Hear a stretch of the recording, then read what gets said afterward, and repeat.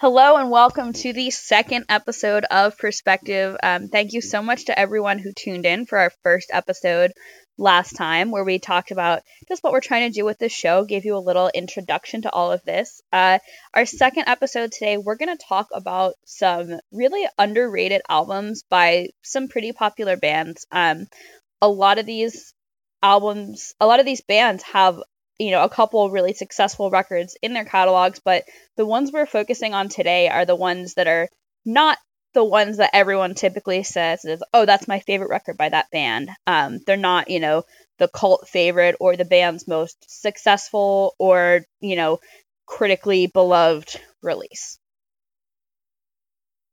Yeah, and I think one of the things here is it's these albums to us, and some even kind of as time has passed by, they've gotten a little bit more attention than they did at the first, when they first came out. But still, when you compare it, or when you have critics or you have just fans in general talk about, their favorite albums, these ones don't typically come up. Yeah. And I think it's something that, for each of us, I know we picked a couple albums to talk about. These are the albums that we first bring up, if we're in those kind of conversations, or at least towards the top. I know specifically for one of the ones that I'm looking at, for me, it's definitely always brought up as the first one that I think about, and everyone's just like, well, why? And I'm just like, why not? I mean, why don't you like it? So, it is, I guess, we're kind of be touching on, these bands that are popular, and, I guess, perhaps, what makes them underrated. But again, I think the thing to really highlight here is to just buy bands that are generally already popular. And, we're eventually going to talk about bands that are just overall underrated. And that's... Yeah, that could actually be, that probably will end up being like a several episode series. Logan and I have kind of bonded over our shared love of some really underrated bands that in some cases tragically broke up way too soon. But we'll get into that at a later time. So let's get started on these albums. For each album we discuss, we're going to introduce the album, give a little background on, where the band was at when the album was released, our thoughts on why maybe it didn't become as popular or successful as the band's other albums, and most importantly, why we think this album is actually great, what makes it underrated. So Logan, do you want to start off? Yeah, I'll start off, and I think, the thing about this first record is it was a very weird time, but we're going to start off with New Again by Taking Back Sunday. Great album. And it is a good album. And the thing with this, when this album was coming out, it was, they had just gotten through their third, I believe, lineup switch in 4 albums at this point. And this is around the time when those shirts came out that said, I used to be in Taking Back Sunday, because they were just going through nonstop member changes. And it was a very weird time for them as a band, I think, because of that. And so you brought in a different guitarist. So you kicked out, or, technically, I guess, because he left, it kind of depends on, what story you want to believe there. But, you got your backup vocalist again, who, people who listen to Take It Back Sunday know about their 2 vocalists generally, right? They've always kind of went back and forth in that sense between the 2 vocalists. And so I think with this one, what happened is you've got that new influence in there, which if you listen to the album, it's a lot different than their previous 3 albums at that time. Definitely. And you hear a lot less of like dual vocals than maybe people were used to at that time. And it was a lot more of just Adam kind of doing his thing. And I think the lyrics are probably some of the best that Taking Back Sunday's had. And that's a band that's not necessarily known for their great lyrics, but I think it's one of the times where they kind of really peaked at this time. Yeah. And so it's to me, it's just my favorite album of theirs, and it used to not be, but it's really grown on me since then. So I'm hoping that eventually, I guess it's been almost 10 years now, so it's probably never going to happen. I don't think people will ever gravitate towards it if they haven't already. So no, and I think, Taking Back Sunday is a band that continues to put out great records, and they continue to be incredible live. But it sounds, I was really into Taking Back Sunday in like 2005, 2006. And then I kind of like strayed away from them and got into them again a few years later when they did that Tell All Your Friends tour. So I don't think I even listened to this album when it came out. Do you think it made sense, not just for like where Taking Back Sunday was in general, but do you think it made sense with where the quote unquote scene was at that time? Like what kind of music other bands were putting out? Do you think this was like just wildly different?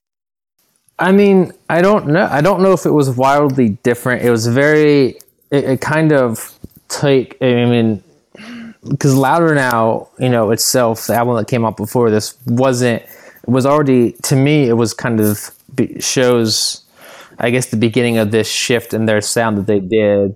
And I mean, because they went from, this pop punk band from their first two records, right? And then you come out with Louder Now, and it's definitely more of like a straightforward rock record. Yeah. And I think they kind of took that and then, they rolled with it with New Again, but obviously, again, like I said, they switched out their members again. And so you have to kind of keep that sound, but then you threw in a couple more elements into it. I mean, there's some jazzy elements on the record that are very interesting. And I don't know if it was necessarily what was different for the scene at that time, but I think they were continuing their push to probably just, overall like alternative radio. Right. And I mean, it seems like it almost worked out for them. I mean, this is the record that has, Sing Into Me on it. And that's their last, I believe it's their second highest charting single they've ever had. And they just don't play it live anymore. Yeah. It hit top 10 on like alternative radio or whatever. I mean, they've changed the name of those like Billboard charts so many times, but it hit top 10 on there. And it's like, they haven't had a single that's charted that high since. And I know it's just, I mean, for some reason, I mean, I know why they don't play it live, but it's just, why don't they play it live? I don't think that people like it. And I think that, for them, it's just, this was the only record they had with that specific lineup. And they just, I mean, I haven't heard them play a song off this album in an extremely long time. I think so they play nothing off of it? Yeah, they don't. I mean, not that I've seen recently. I think a few years back they played Everything Must Go, which is probably one of my favorite Taking Back Sunday songs, but I didn't see it live. I think it was just like a random college show. But it's just... I think you kind of got into something interesting there, and I think this will probably play into some things we discussed with the other albums as well. The idea that a band's highest charting single may not be the single that the band's like diehard fans already, love. Right. It may not be the one that like hits home with fans the most. I think there's something interesting about that, and I don't know if it's because, they think that, they're intentionally trying to go towards this mainstream sound and get away from their, core fan base, so to speak. And I did just double check, and it is their second highest charting single they had on the U.S. alternative radio. Make Damn Sure was number 8, but obviously Make Damn Sure hit, just like pop stations too. So it was like hit the Billboard Hot 100 or whatever. But outside of that, you had A Decade Under the Influence that was number 16. Liar was number 21 off of Louder Now. And then New Again was number 10. And they haven't, I mean, that's just how it goes. And I guess Stood a Chance off Happiness was number 39. But in between that, those are the only 5 songs I've ever charted for them. And, I think I don't know if people just, resent it for being what it is. And I think it is, again, just a straightforward kind of alternative rock record in that sense. And they didn't, do too much with it after that, because they obviously kind of, as the story goes, they kicked them out and brought back their original lineup again. And, here we are, 6 years after they brought their original lineup back. But I think it's just one of those things where I don't know why, I guess, other than it's just, fans don't intentionally like that record too much, so they probably don't play too many songs off of it. I don't know how they personally feel about who it. knows? That would be an interesting thing to ask them. wait 2 years and 10th anniversary of this album. Hit up their publicist and be like, hey, I want to sit down with Adam Lacerda and ask about New Again specifically. I mean, I'd be interested to see if they'd be open to doing something like that. Who knows?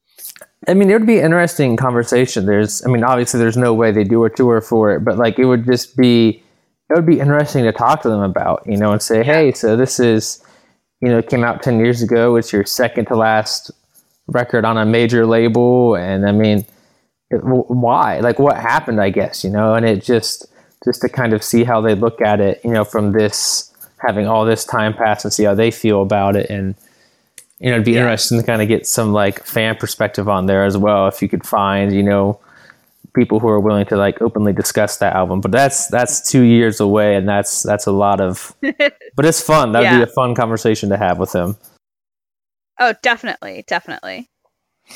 So, I mean, that's just how I feel about it. But like when you look at the album, what do you think about it? If you sat down and listened to that album now, how would you feel about it?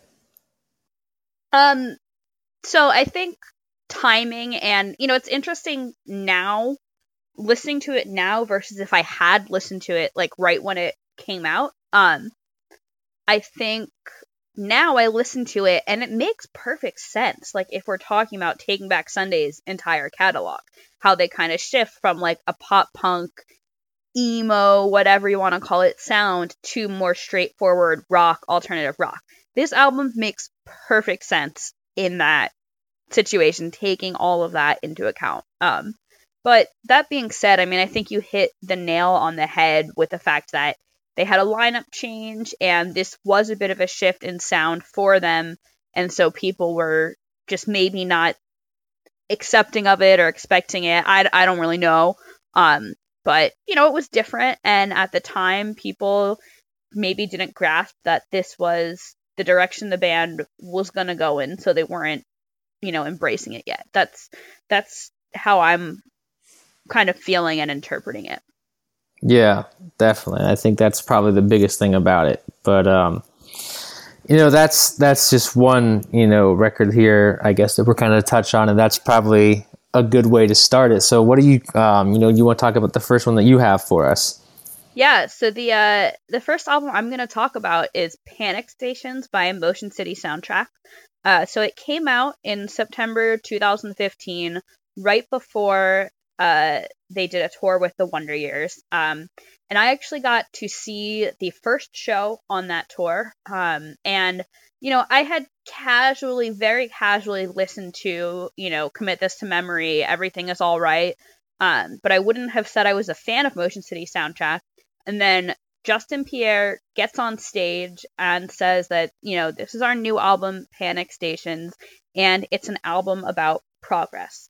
And a little over a month later, I was able to catch the final 2 dates of that tour that Motion City did with the Wonder Years. And by that time, I had listened to every record in their catalog and knew all the words to every song. Panic Stations did not do that well. From what I understand, it did not sell that well. But, and it ended up being their final album.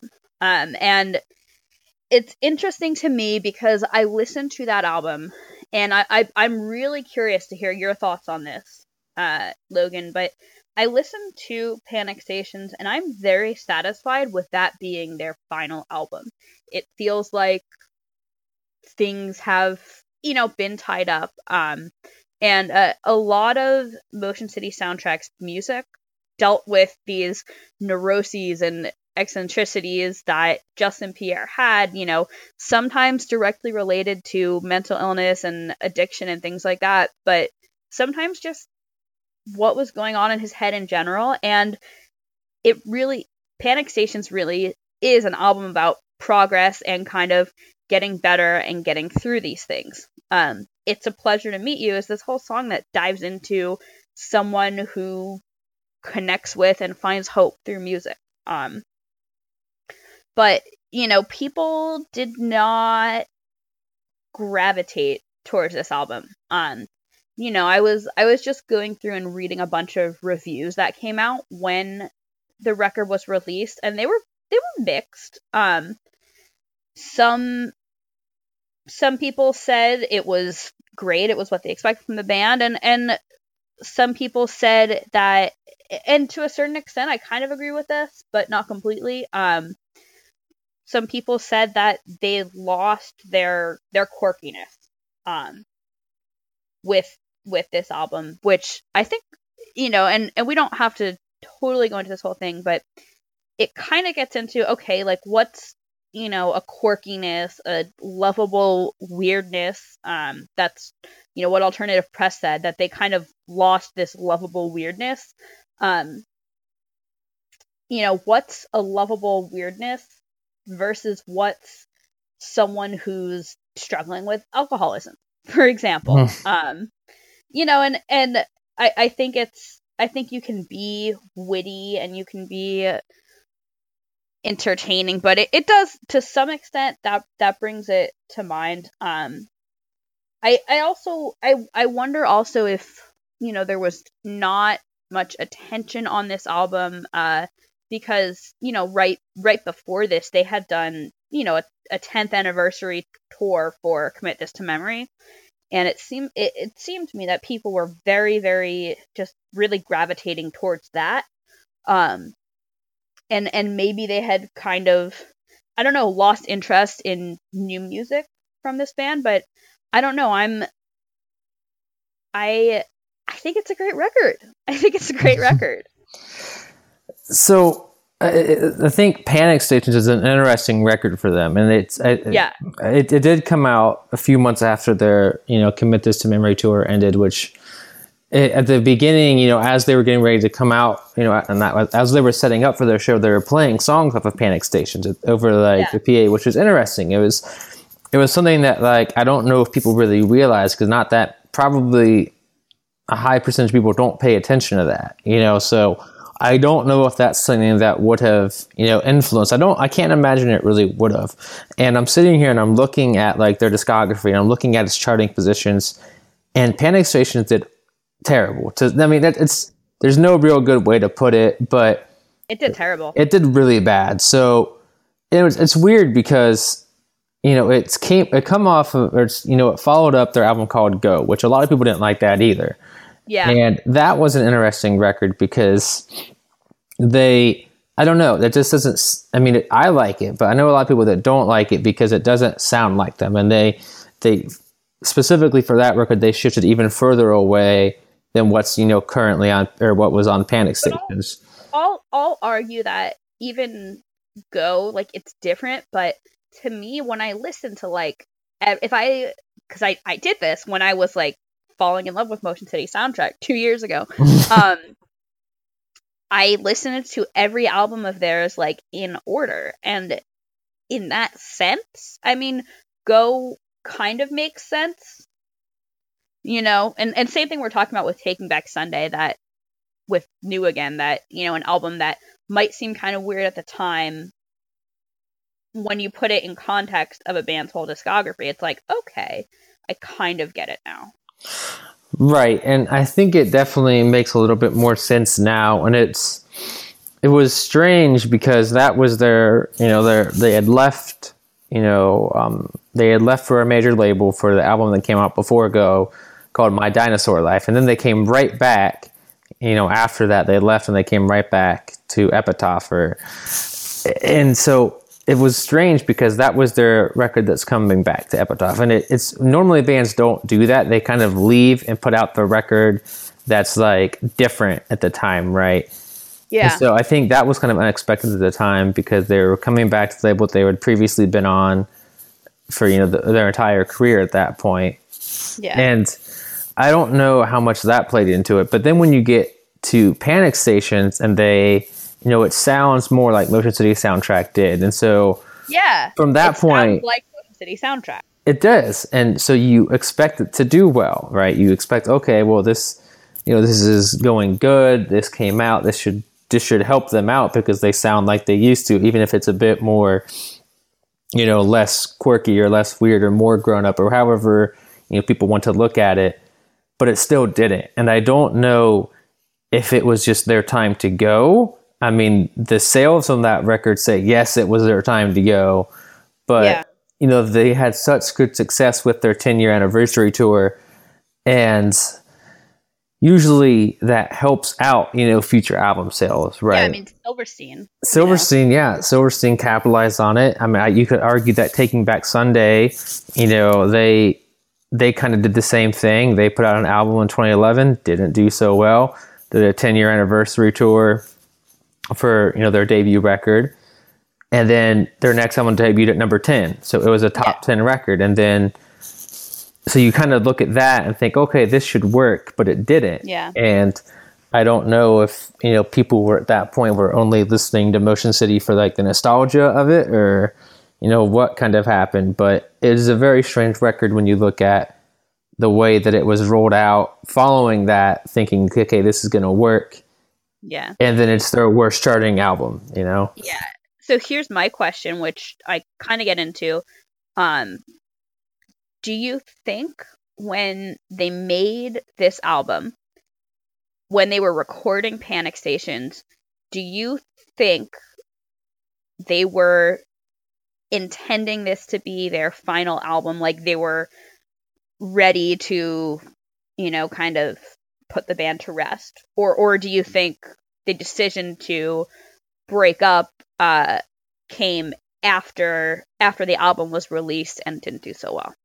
I think it came after the album was released. I don't think they went into it thinking this is going to be their last. I mean, because I had interviewed them even myself on that Memory tour. Yeah, and they sounded. I mean, they were looking forward to the album coming out. They felt good about it. They thought,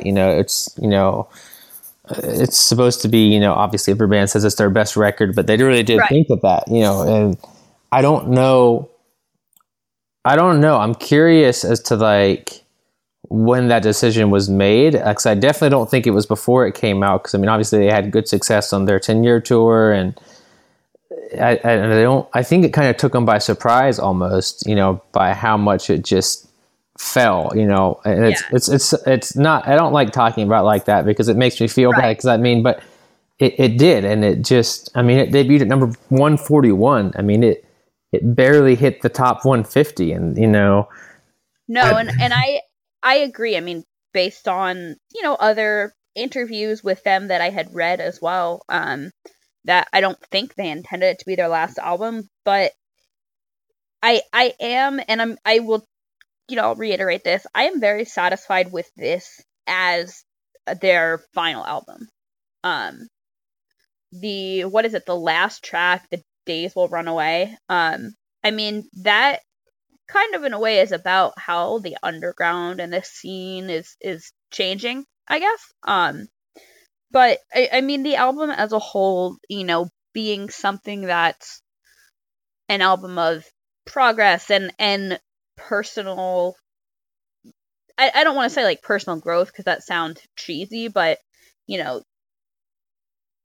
listen to this album and it's not like depressing, it's so to me it shows that like, hey, and especially putting it into the context of earlier Motion City soundtrack records, it gives me hope, I guess. It's like, okay, you can go from being someone who's dealing with whatever shit they have going on to, what, I've dealt with that, I've gotten through it, and I'm moving on and doing something new, or I'm just in a better mindset now. So I'm satisfied with it from that aspect, and I think it makes sense as a final record. Like if this album came out earlier in their career, I don't know if I almost don't know if it would have made sense. But yeah, so that's my thoughts on Panic Stations. Logan, do you want to go into your next album on this list? Yeah, I'll go into the next album. Then we're going to go talking about Invicta by Hit the Lights. And this isn't a band that's had, the same amount of success that pretty much the other artists, we're eventually going to talk about. But it's kind of a band that it almost seems like they could have, had they kind of, I guess, had a different play, of how this whole thing played out. But Yeah. this was a really strange time for them as a band. I mean, it's really weird because they had almost broken up before the album came out. They had signed to a major label, and then they had left that major label because there were so many changes, as this whole thing often goes. So was that why they almost broke up? Because of the label? Yeah, it's from my understanding, it was, they had signed to this major label, and obviously all these changes personnel wise happened, and they kind of got lost, and then they got dropped. And so, they had this record that they were kind of going for, and then they just, I guess it never worked. It was on Universal Republic Records, and, they didn't have any feedback from them, regarding how this album was going. And then the label obviously was pushing for top 40 radio hits. And so I believe it was May of 2011, roughly around there, they had went through all that restructuring, and Hit the Lights just asked to get released. So eventually they got it. And then they entered the studio again to kind of start recording again. And, they worked with, Ryan from Yellowcard, Tim, from Sugar Cult, and then Kenny from the Starting Line for, Sugar Cult. Wow. Yeah, that's a whole other conversation there. But so, and then in September they signed with Razor and Thai Records. So at this point it had been, 3 years since their last album came out. And it's something where I'm assuming they lost a significant amount of, I don't want to say fans, but they lost a lot of momentum coming off of an album, that kind of came out of nowhere. It didn't debut the highest, but debuted at number 97, which it's high for a band that had never, before that they had never been on the charts at all. So right. I think they were kind of getting momentum from that. And then this whole label thing happened, and then they come out with a record that sounds, probably nothing like people were expecting it to. They have been a pop punk band forever. So yeah. But they did, before this album came out, they did the Invicta EP, which was like a little taste of what was going to be on the album. After they released that EP, do you think like when the album came out, people like realized, okay, this is like what was on the EP, this is what I was expecting, or were people still pretty like taken aback by the album itself, even after having heard the EP? I think people were still taken aback by it. And I think one of the things that didn't, I don't know if we can really kind of, so the 3 songs that they put on their EP were all like still like upbeat songs. And you had they had like pop punk kind of vibes to them, which I'm assuming was their point for putting this, EP out. And then you get to the album, and it's kind of, it has all 3 of those songs, but then you've got slower songs on there, and you've got songs that like, there's a song called Faster Now that's just really, it's just kind of like, if you listen to it, it's just, like programmed beats in the background, and then, his voice over it, and it sounds good, but so weird. It's just not, it's, I don't know, it's just not anything that they had wanted. I guess fans had wanted at that time, and it was this bid for mainstream acceptance, and I think it's still their best record. Obviously, I'm pretty sure there's another situation where they don't play any of these songs live. Yeah. And it's just, it was... They play like their new record, and they play Skip School, Start Fights. Right. And their new record didn't do well either, but that's probably for other reasons. But, this one was just... I don't know. I think it was just that time, I guess, where they had, been holding on to it for so long. And I don't know if they're, from my understanding, because I interviewed them as well when they were opening for Motion City Soundtrack on that 10-year tour. And I asked them about this, and he says, they're still proud of it. From my understanding, from what I was able to get from them, they're still, stand behind their record and what they did at that time. But, just kids didn't like it. So I think, they just probably have just never really gone back to it. I'd be curious to see them go back to this kind of sound, but I just don't think they will. here's my question for you. And I have a hunch of what you might say in response to this, but obviously, they got pretty held up with regards to the label situation. Do you think that if they had not been held up by the label situation, if they had not, lost time and lost steam, if this had come out like in a more timely fashion, do you think people would have had the same reaction to it? I think their loyal fans probably would have had a similar reaction to it. Mainstream wise, it might have done a little bit better. It only debuted at like number 129, and yeah, I think, ouch. Yeah, right. And I think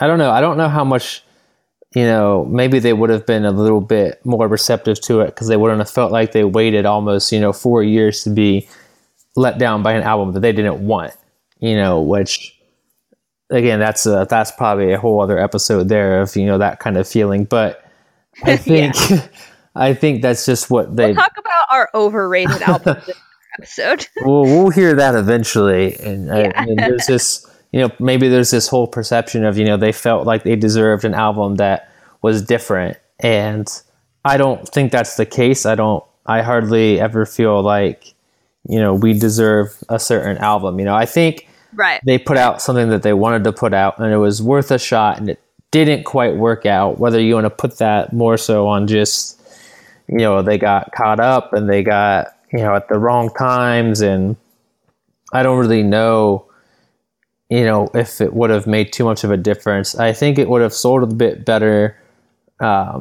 which probably could have impacted their, career arc and, where they're at now. But I think their fans still would have looked at it and just been slightly disappointed. But again, maybe they wouldn't have been as disappointed because they didn't have to wait so long. Say if this came out in early 2011, if it would have come out a whole year earlier, maybe they would have been like, okay, this isn't that bad. I don't know. I think when pop punk bands specifically make shifts like this, it's often viewed as, selling out and this and that. And so I just think that people didn't gravitate toward it probably because of that. And it's kind of disappointing, but I'm curious as to what you think about it though. Like if you listen to this album, I don't know how much time you spent with it, but just kind of curious if you look at it, what you think about it. I think, it's a great album. And I would love to hear these songs live. However, I do agree with the idea that it almost doesn't feel like, this is one album that I will say, in contrast to the other two albums we talked about, it doesn't necessarily feel like it doesn't necessarily feel like it fits with Hit the Lights. With their most recent album, they were very, very clear on, this is who we are, this is the sound we like and what we're going for, and they did it. But Invicta was kind of a weird album. It's a good album, but it's weird, and it wasn't what I expected from Hit the Lights. And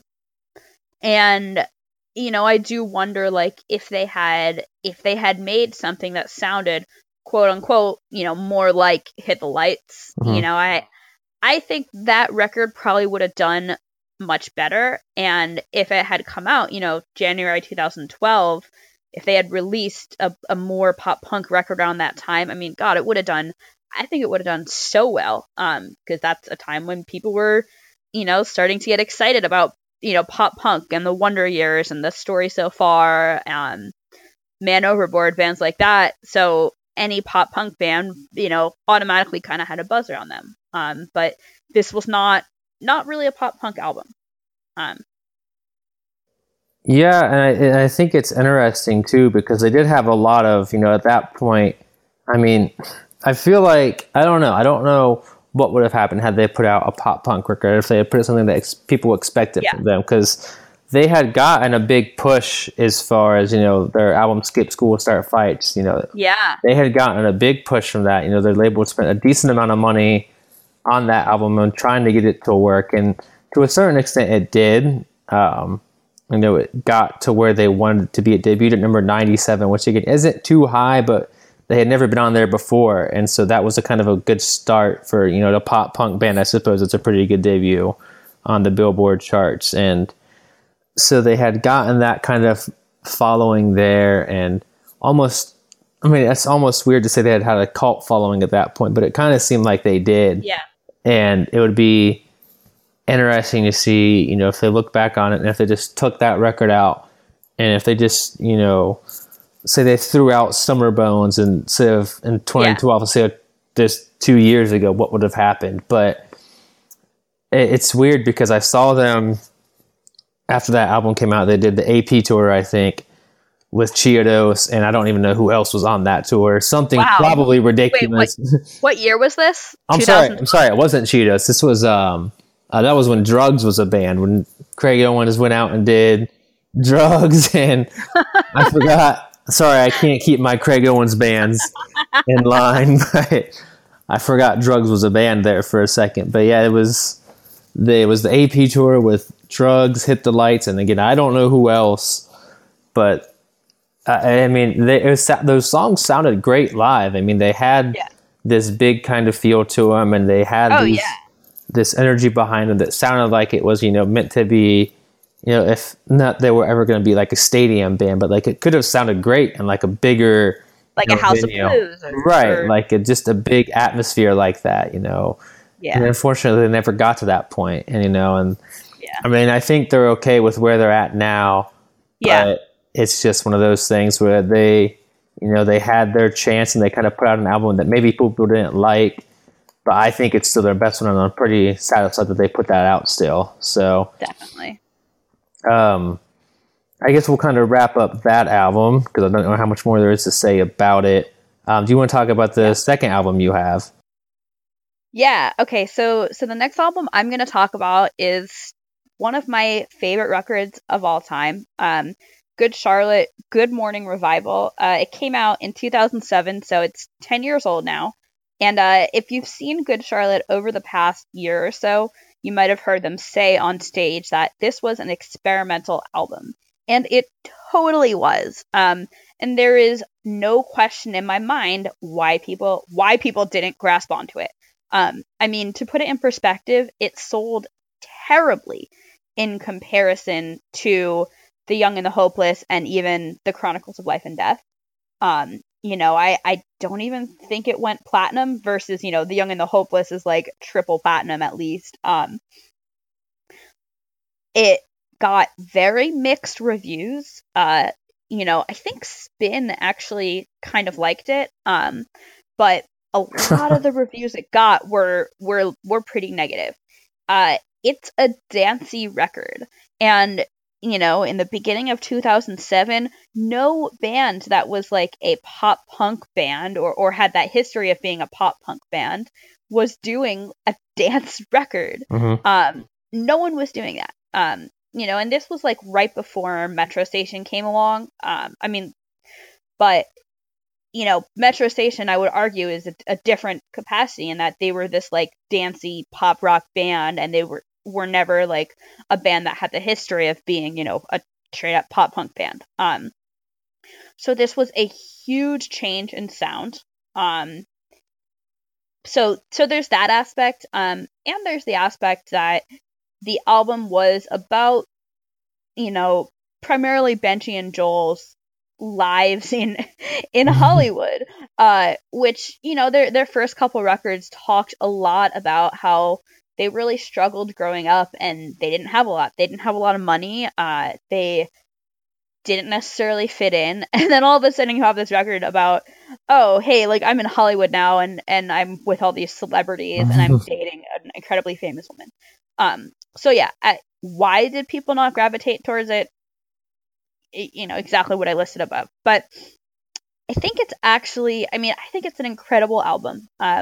Something that Good Charlotte has consistently done is that the music they make at any given time is about where they're at in their lives at that point, right? And at this point in their life, they were do it. You know, they were like these people figuring out Hollywood, and Benji and Joel were like all over the tabloids, largely because of, you know, the women they were dating and married to. But you know, if you dive into it and dive into the lyrics and put the album together, I mean, it's not like, oh hey, like I'm a celebrity now and it's great, but it actually talks a lot about how there's kind of this quote unquote dark side to Hollywood.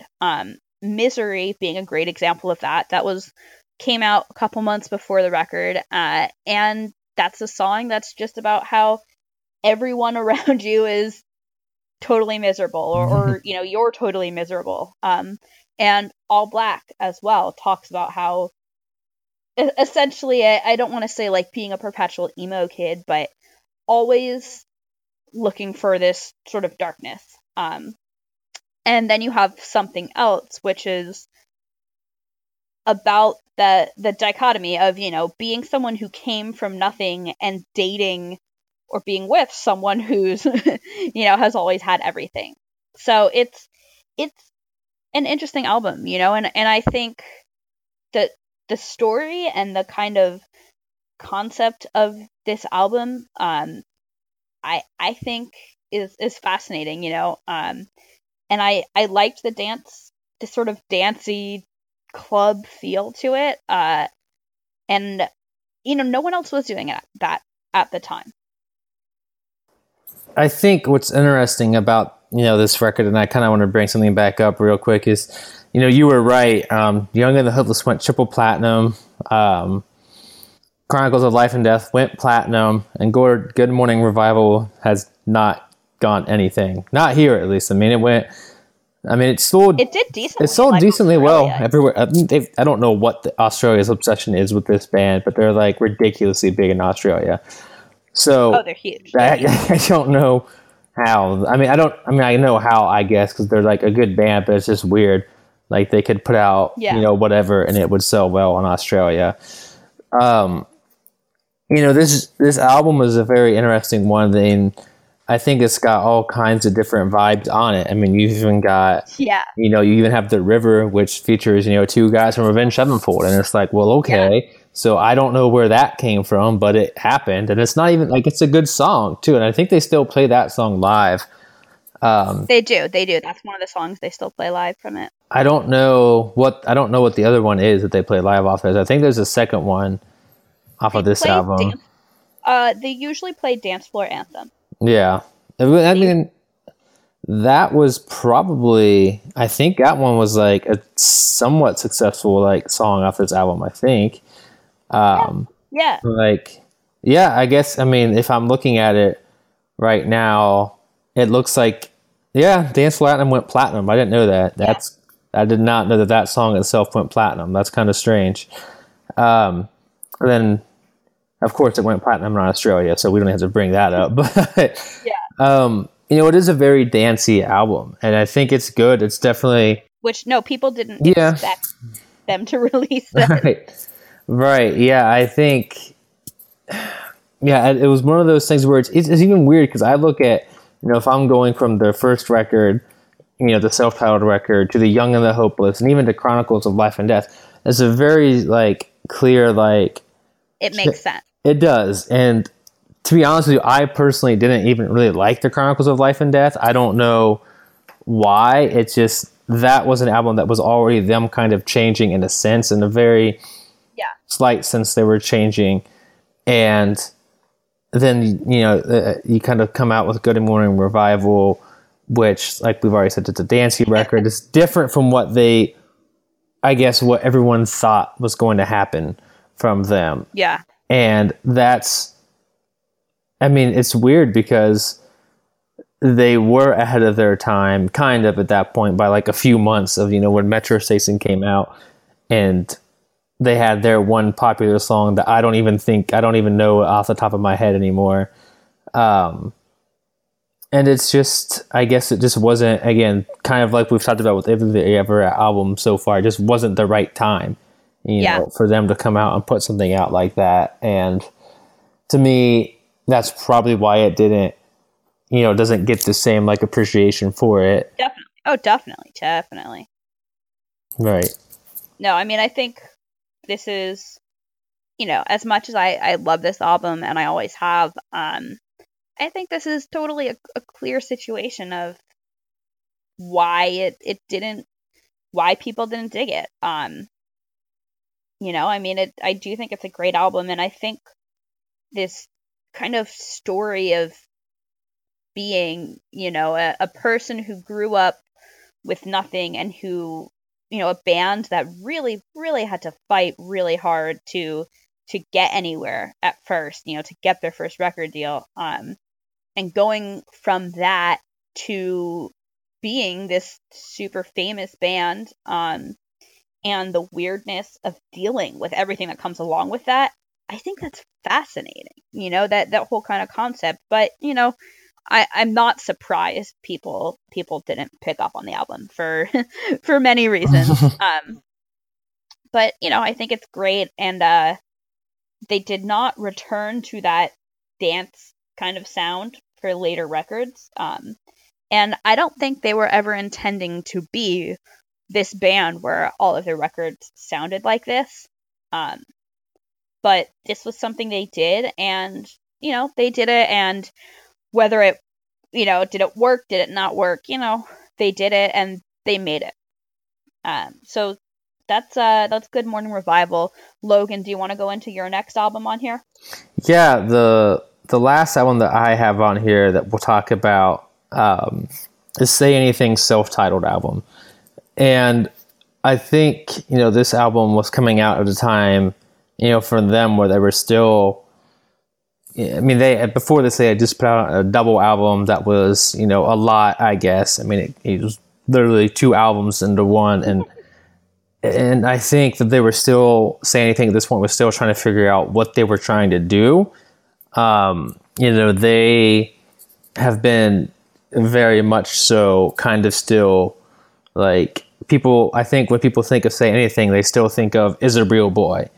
Yeah. And that's probably haunting them still to this day. I don't know if it's really haunting them is the right word, but I think it's just like the stigma that is around them.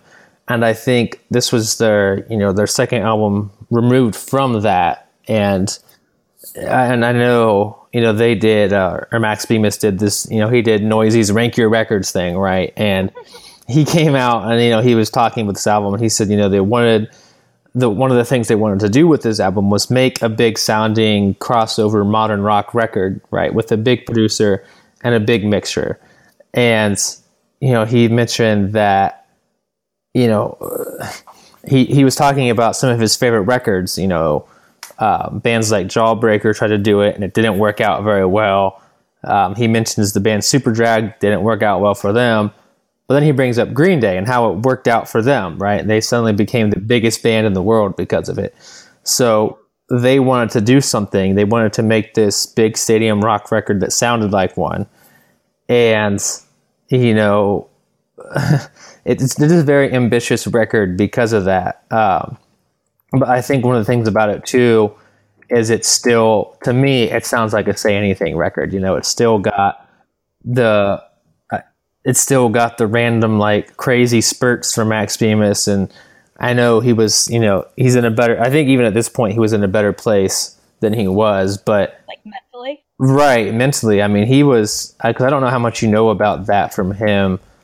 And I don't know, obviously I don't know him personally, so I don't want to talk about it really a whole lot. But, I know that, at that time he had been going through some things, mentally. Right. And then he's been pretty open about some of that, yeah. Right, yeah. I mean, he's definitely been open about it, kind of getting better. And obviously, obviously he is a lot better. And that's kind of one of the things that, when people talk about, Is a Real Boy, that's when he was like, I guess, probably mentally not well, which, right. And maybe that was, when people look at that album, they might think of lightning in a bottle because of that, because he wasn't well. So he, was able to write these songs and make this album that ended up being really good. But, now that he's in a much better headspace, he's not doing those same things.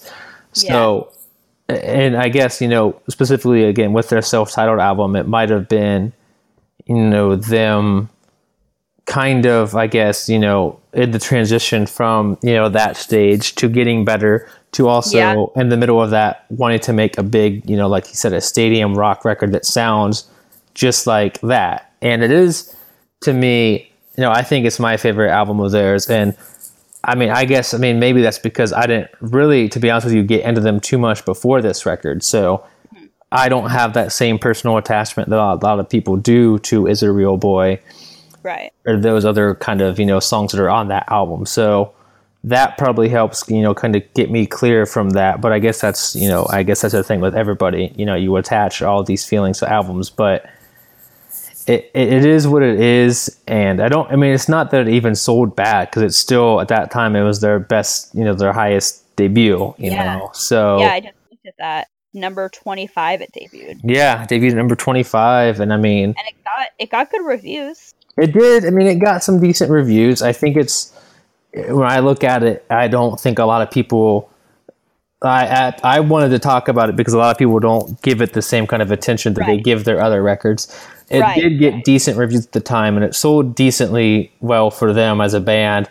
Yeah. So this is kind of back to, this is back a little bit more on par with New Again by Taking Back Sunday, where it sold well it sold well, obviously much better than some of the other albums we've talked about.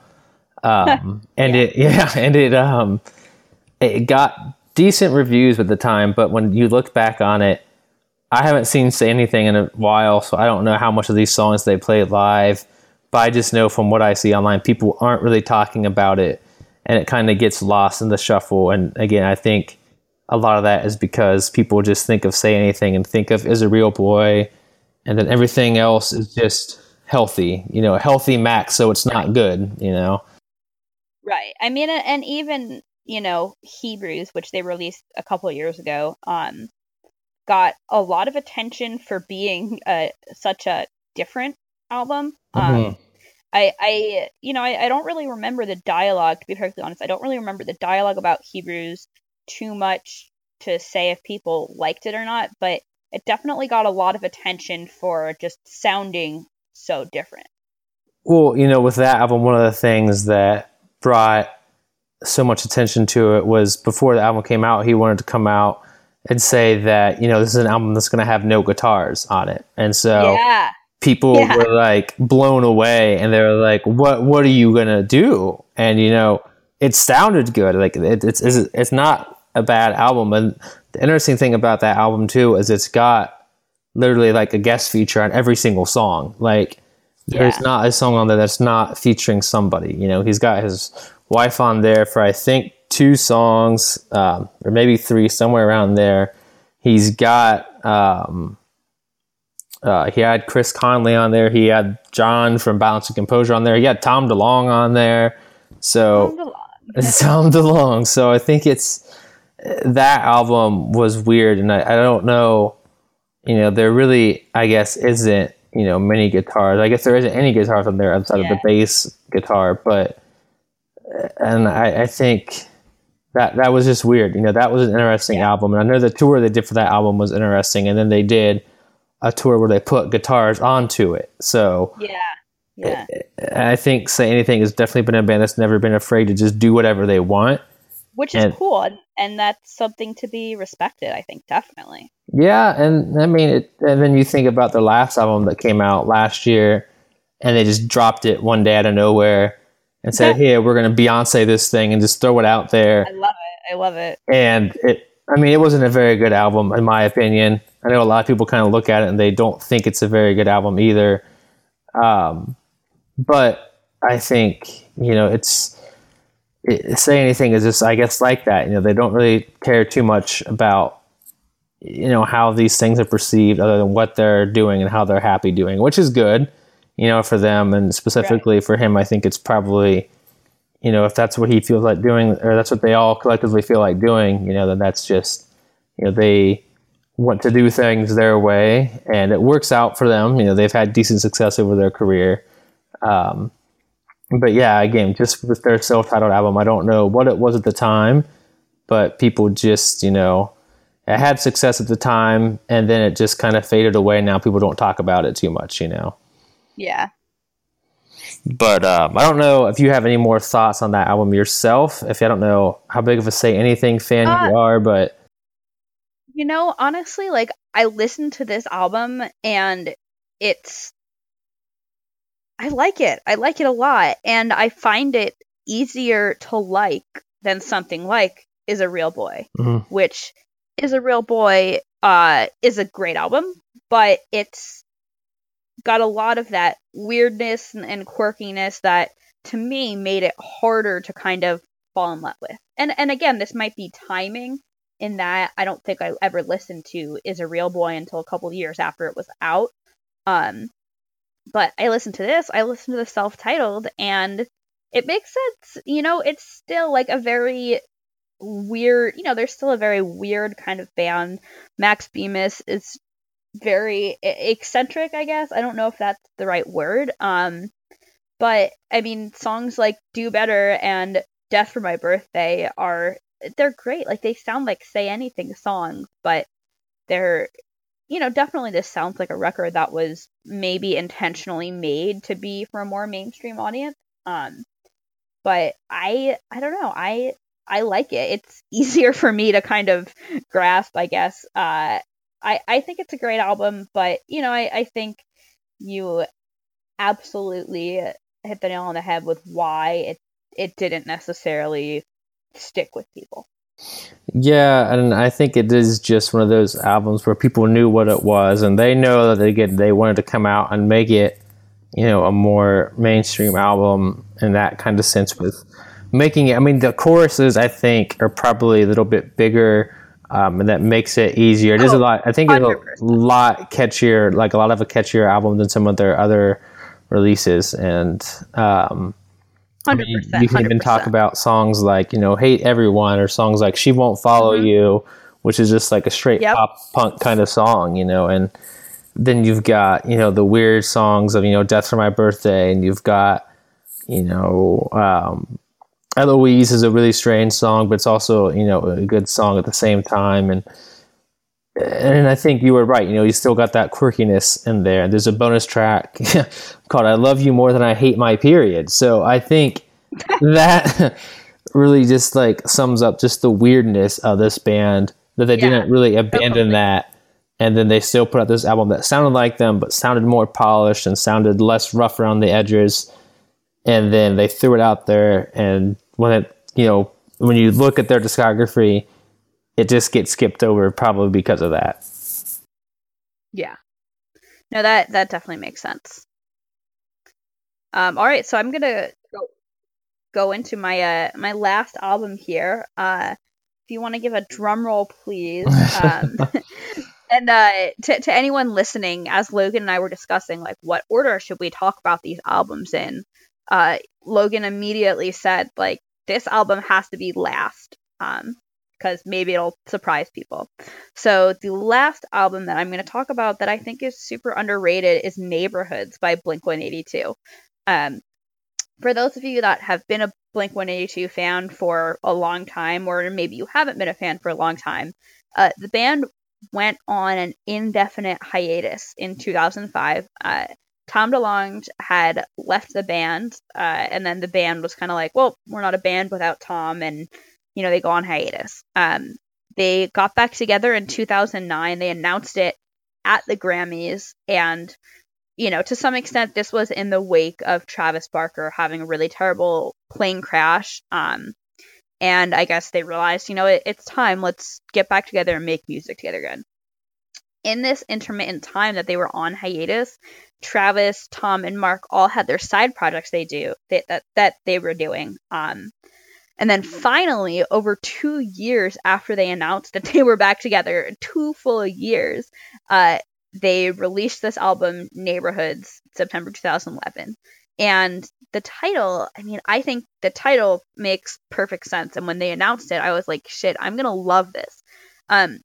The title refers to the idea of neighborhoods, neighborhoods of a city, that you could have all these slightly different and kind of unique areas and places that all come together to form a whole and to form something that's really special, but still shows the identities of each separate thing. Neighborhoods did not sell as well as Blink-182's previous albums.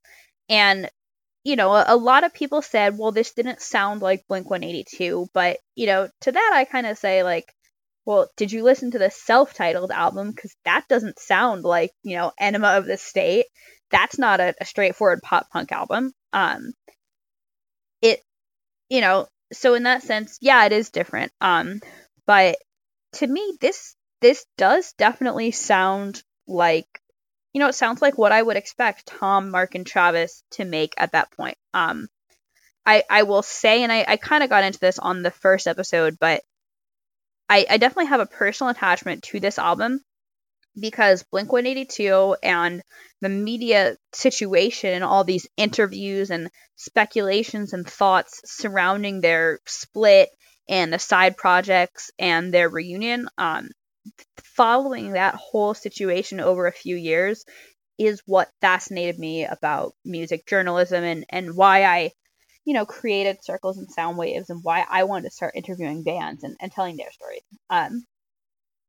So you had Boxcar Racer that came out with an album in 2012. And then during the hiatus time between 2005 and 2009, Travis and Mark released an album with Plus 44, and Tom created this band Angels and Airwaves, and they released a couple albums. So, they get back together in 2009. They teased for a while that their first single was going to be called Up All Night. And I actually think that's one of the best songs. It's one of my favorite songs on the album because it definitely feels like, that's a song where you really hear Tom, Mark, and Travis coming together. Neighborhoods has a lot of bits that feel like they're very influenced by specific side projects the members had or even songs. I can point to Ghost on the Dance Floor. That sounds like a Tom song. Hearts All Gone sounds 100% like a Mark Hoppus song. So it's in that way, I guess maybe not cohesive, but it overall feels like, this really cool collection of what Tom, Mark, and Travis were doing at that time. Again, it's definitely not Enema of the State Part 2 or whatever. But I think Neighborhoods really captured this special moment in Blink-182 history. So I think it's a cool record. And I don't think it got the recognition or love that it deserved.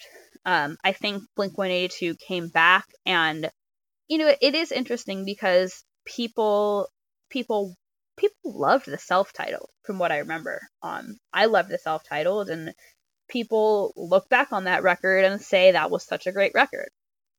And that was not, that did not sound like Enema of the State or Dude Ranch, but this is, I don't know. Logan, what are your thoughts on Neighborhoods? Both, I mean, I'm curious to hear like what you thought about the album when it came out and what your thoughts are on it now, a couple of years later.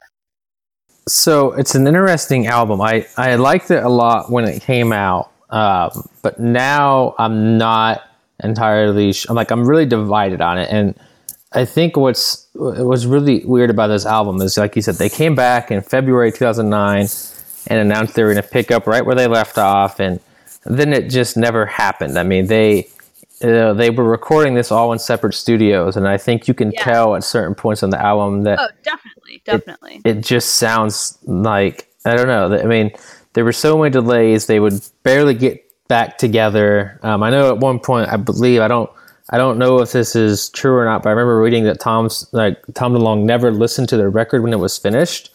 He never listened to it, which is probably why when they played it live, they only played 3 or 4 songs off of the whole thing. And I remember that they had to cancel an entire tour because they wouldn't get this thing done. And their label was like, no, there is a deadline. It's been 2 freaking years. Let's get it going.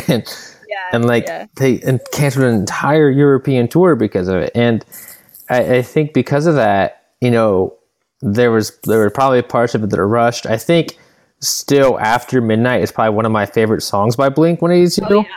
Oh, yeah. But then the rest of the songs, I don't know. The rest of the songs, I'm very just kind of like, I could live without them. Heart's All Gone is an all right song. I think, again, After Midnight is probably my favorite song. Wishing Well was an interesting song.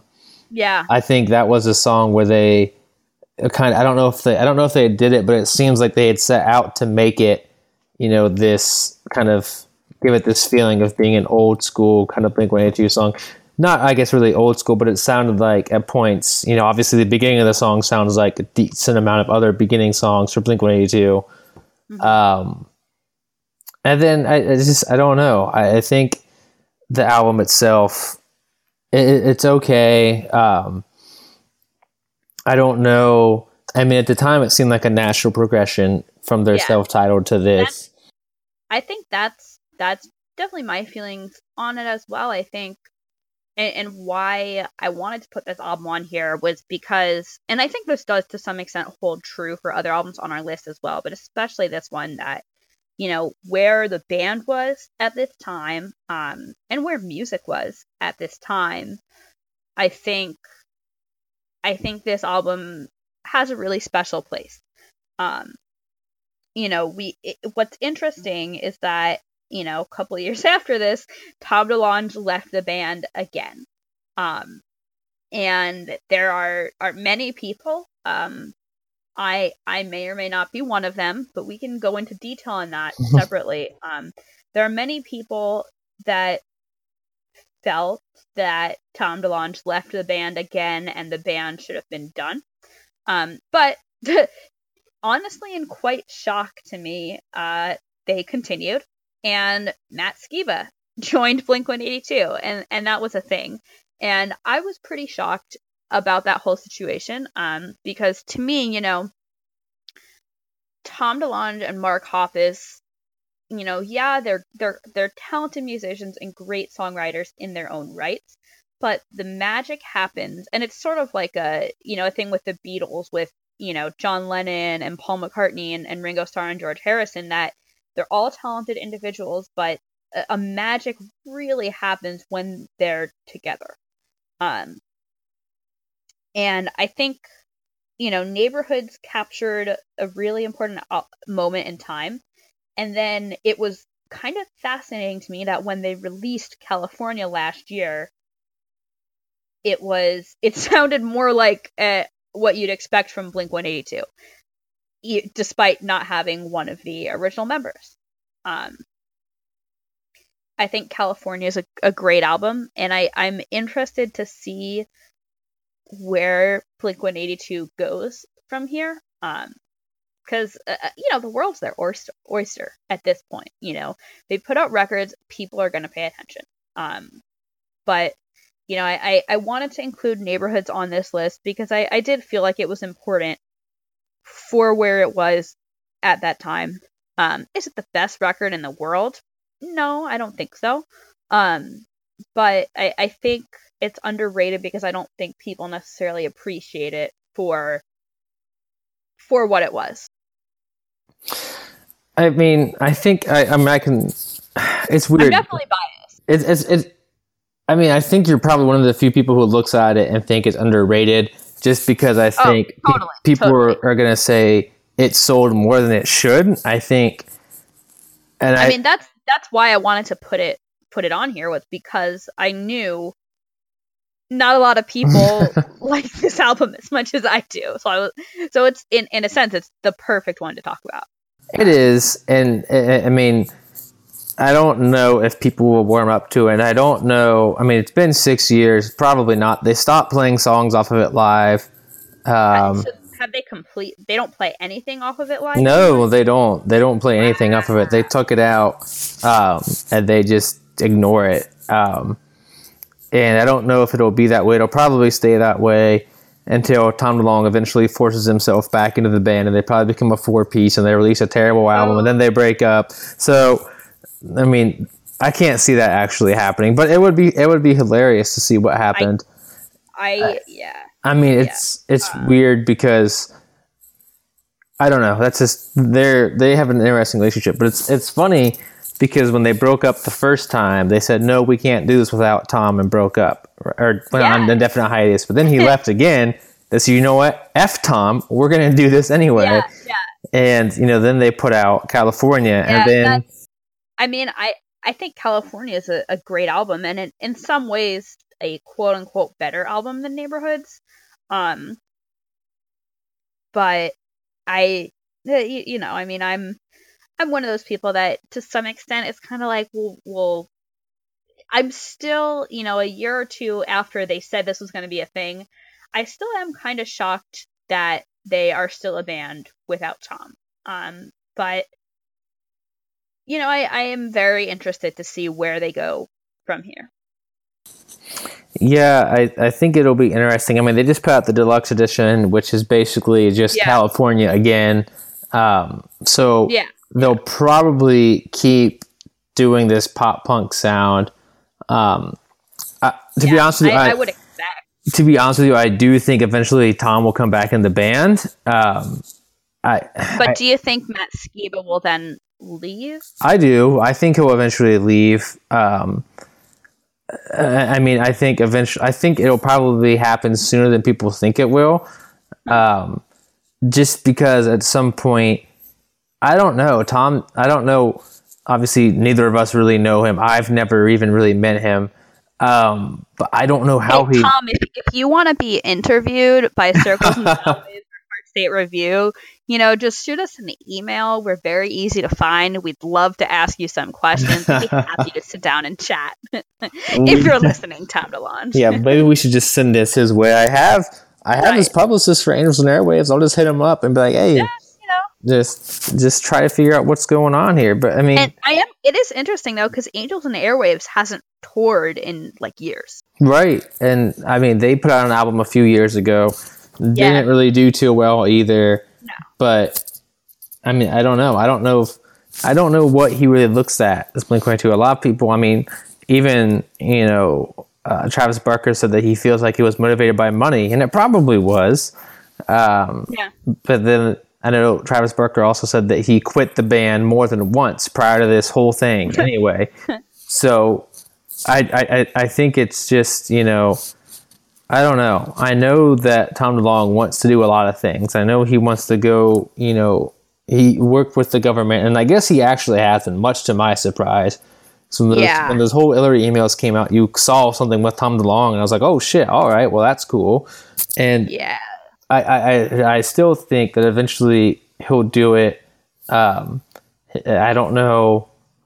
I think hopefully it's soon. I think it will be soon. I don't know how exactly soon, but I can't see him being out of the band for that long. I'm very interested to see if and when he does come back. I see. I would like to see them keep this sound, but with him doing it, I think that would be better. This song, California, sounds good. It's a good album.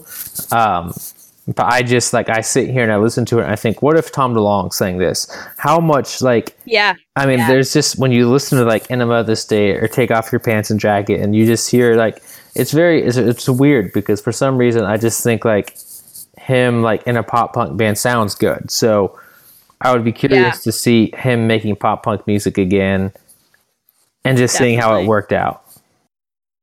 Yeah, definitely. All right. Well, I think that we could probably spend an entire episode or really several episodes talking just about Tom DeLonge, Mark Hoppus, Travis Barker, and Matt Skiba, and the multiple bands that those members have started and left and joined and left again. But let's wrap this up for now. Thanks so much to everyone who tuned in, who listened to episode number 2 of Perspective. You can follow the show on Twitter at perspective_pod. You can follow me, Molly, at mhuddleston. That's MHUDELSON. And Logan is at ANIAFC. Please tweet at us, tweet at the show, tweet at me. tweet at Logan if you want to share your perspective on the albums we discussed, or share some of your, favorite underrated albums. We want to hear from you. Please talk to us. Logan, do you have anything else to say? I don't. This is a lot of fun. I'm glad that, if any, the people who are listening to this, and hopefully we can keep things exciting. So this was a fun episode. I'm sure we'll probably eventually bring this one back. And eventually to kind of do underrated bands, overrated albums, and just kind of keep going with this whole theme. We'll definitely go through underrated bands. That'll be a long episode. that'll be several episodes. But yeah, tune in next time or sometime soon for that one. Thanks again, everyone, so much for tuning in. Talk to you next time.